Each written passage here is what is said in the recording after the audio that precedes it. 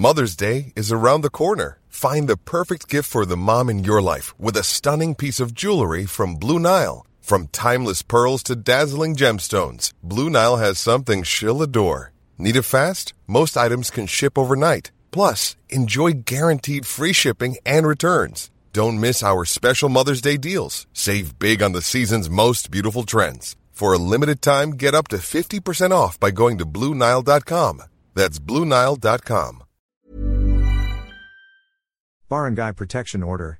Dear PAO, my live-in partner, with whom I have 2 children, has been physically assaulting and verbally abusing me for the past 5 years. But considering that we have kids together, I am still hesitant to file a criminal action against him. In that case, can I still apply for barangay protection in the absence of a pending criminal action for VOC?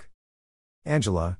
Dear Angela, please be informed of Section 14 of Republic Act 9262 or the Anti-Violence Against Women and Their Children Act of 2004, which states, Section 14.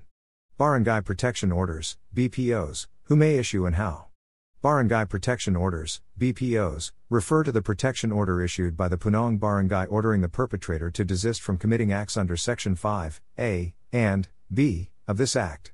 A Punong Barangay who receives applications for a BPO shall issue the protection order to the applicant on the date of filing after ex-parte determination of the basis of the application. If the Punong Barangay is unavailable to act on the application for a BPO, the application shall be acted upon by any available barangay kagawad.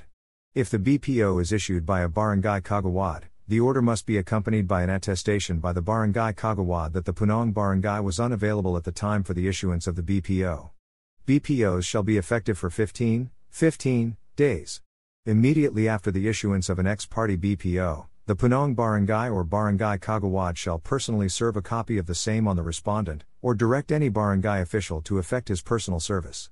The parties may be accompanied by a non-lawyer advocate in any proceeding before the Punong Barangay. In relation thereto, the violation of the BPO has a corresponding penalty, and a criminal action to that effect may likewise be filed as provided under Section 21 of the same law, viz. Section 21. Violation of Protection Orders. A complaint for a violation of a BPO issued under this Act must be filed directly with any municipal trial court, metropolitan trial court, or municipal circuit trial court that has territorial jurisdiction over the barangay that issued the BPO. Violation of a BPO shall be punishable by imprisonment of 30 days without prejudice to any other criminal or civil action that the offended party may file for any of the acts committed. A judgment of violation of a BPO may be appealed according to the rules of court. During trial and upon judgment, the trial court may motu proprio issue a protection order as it deems necessary without need of an application.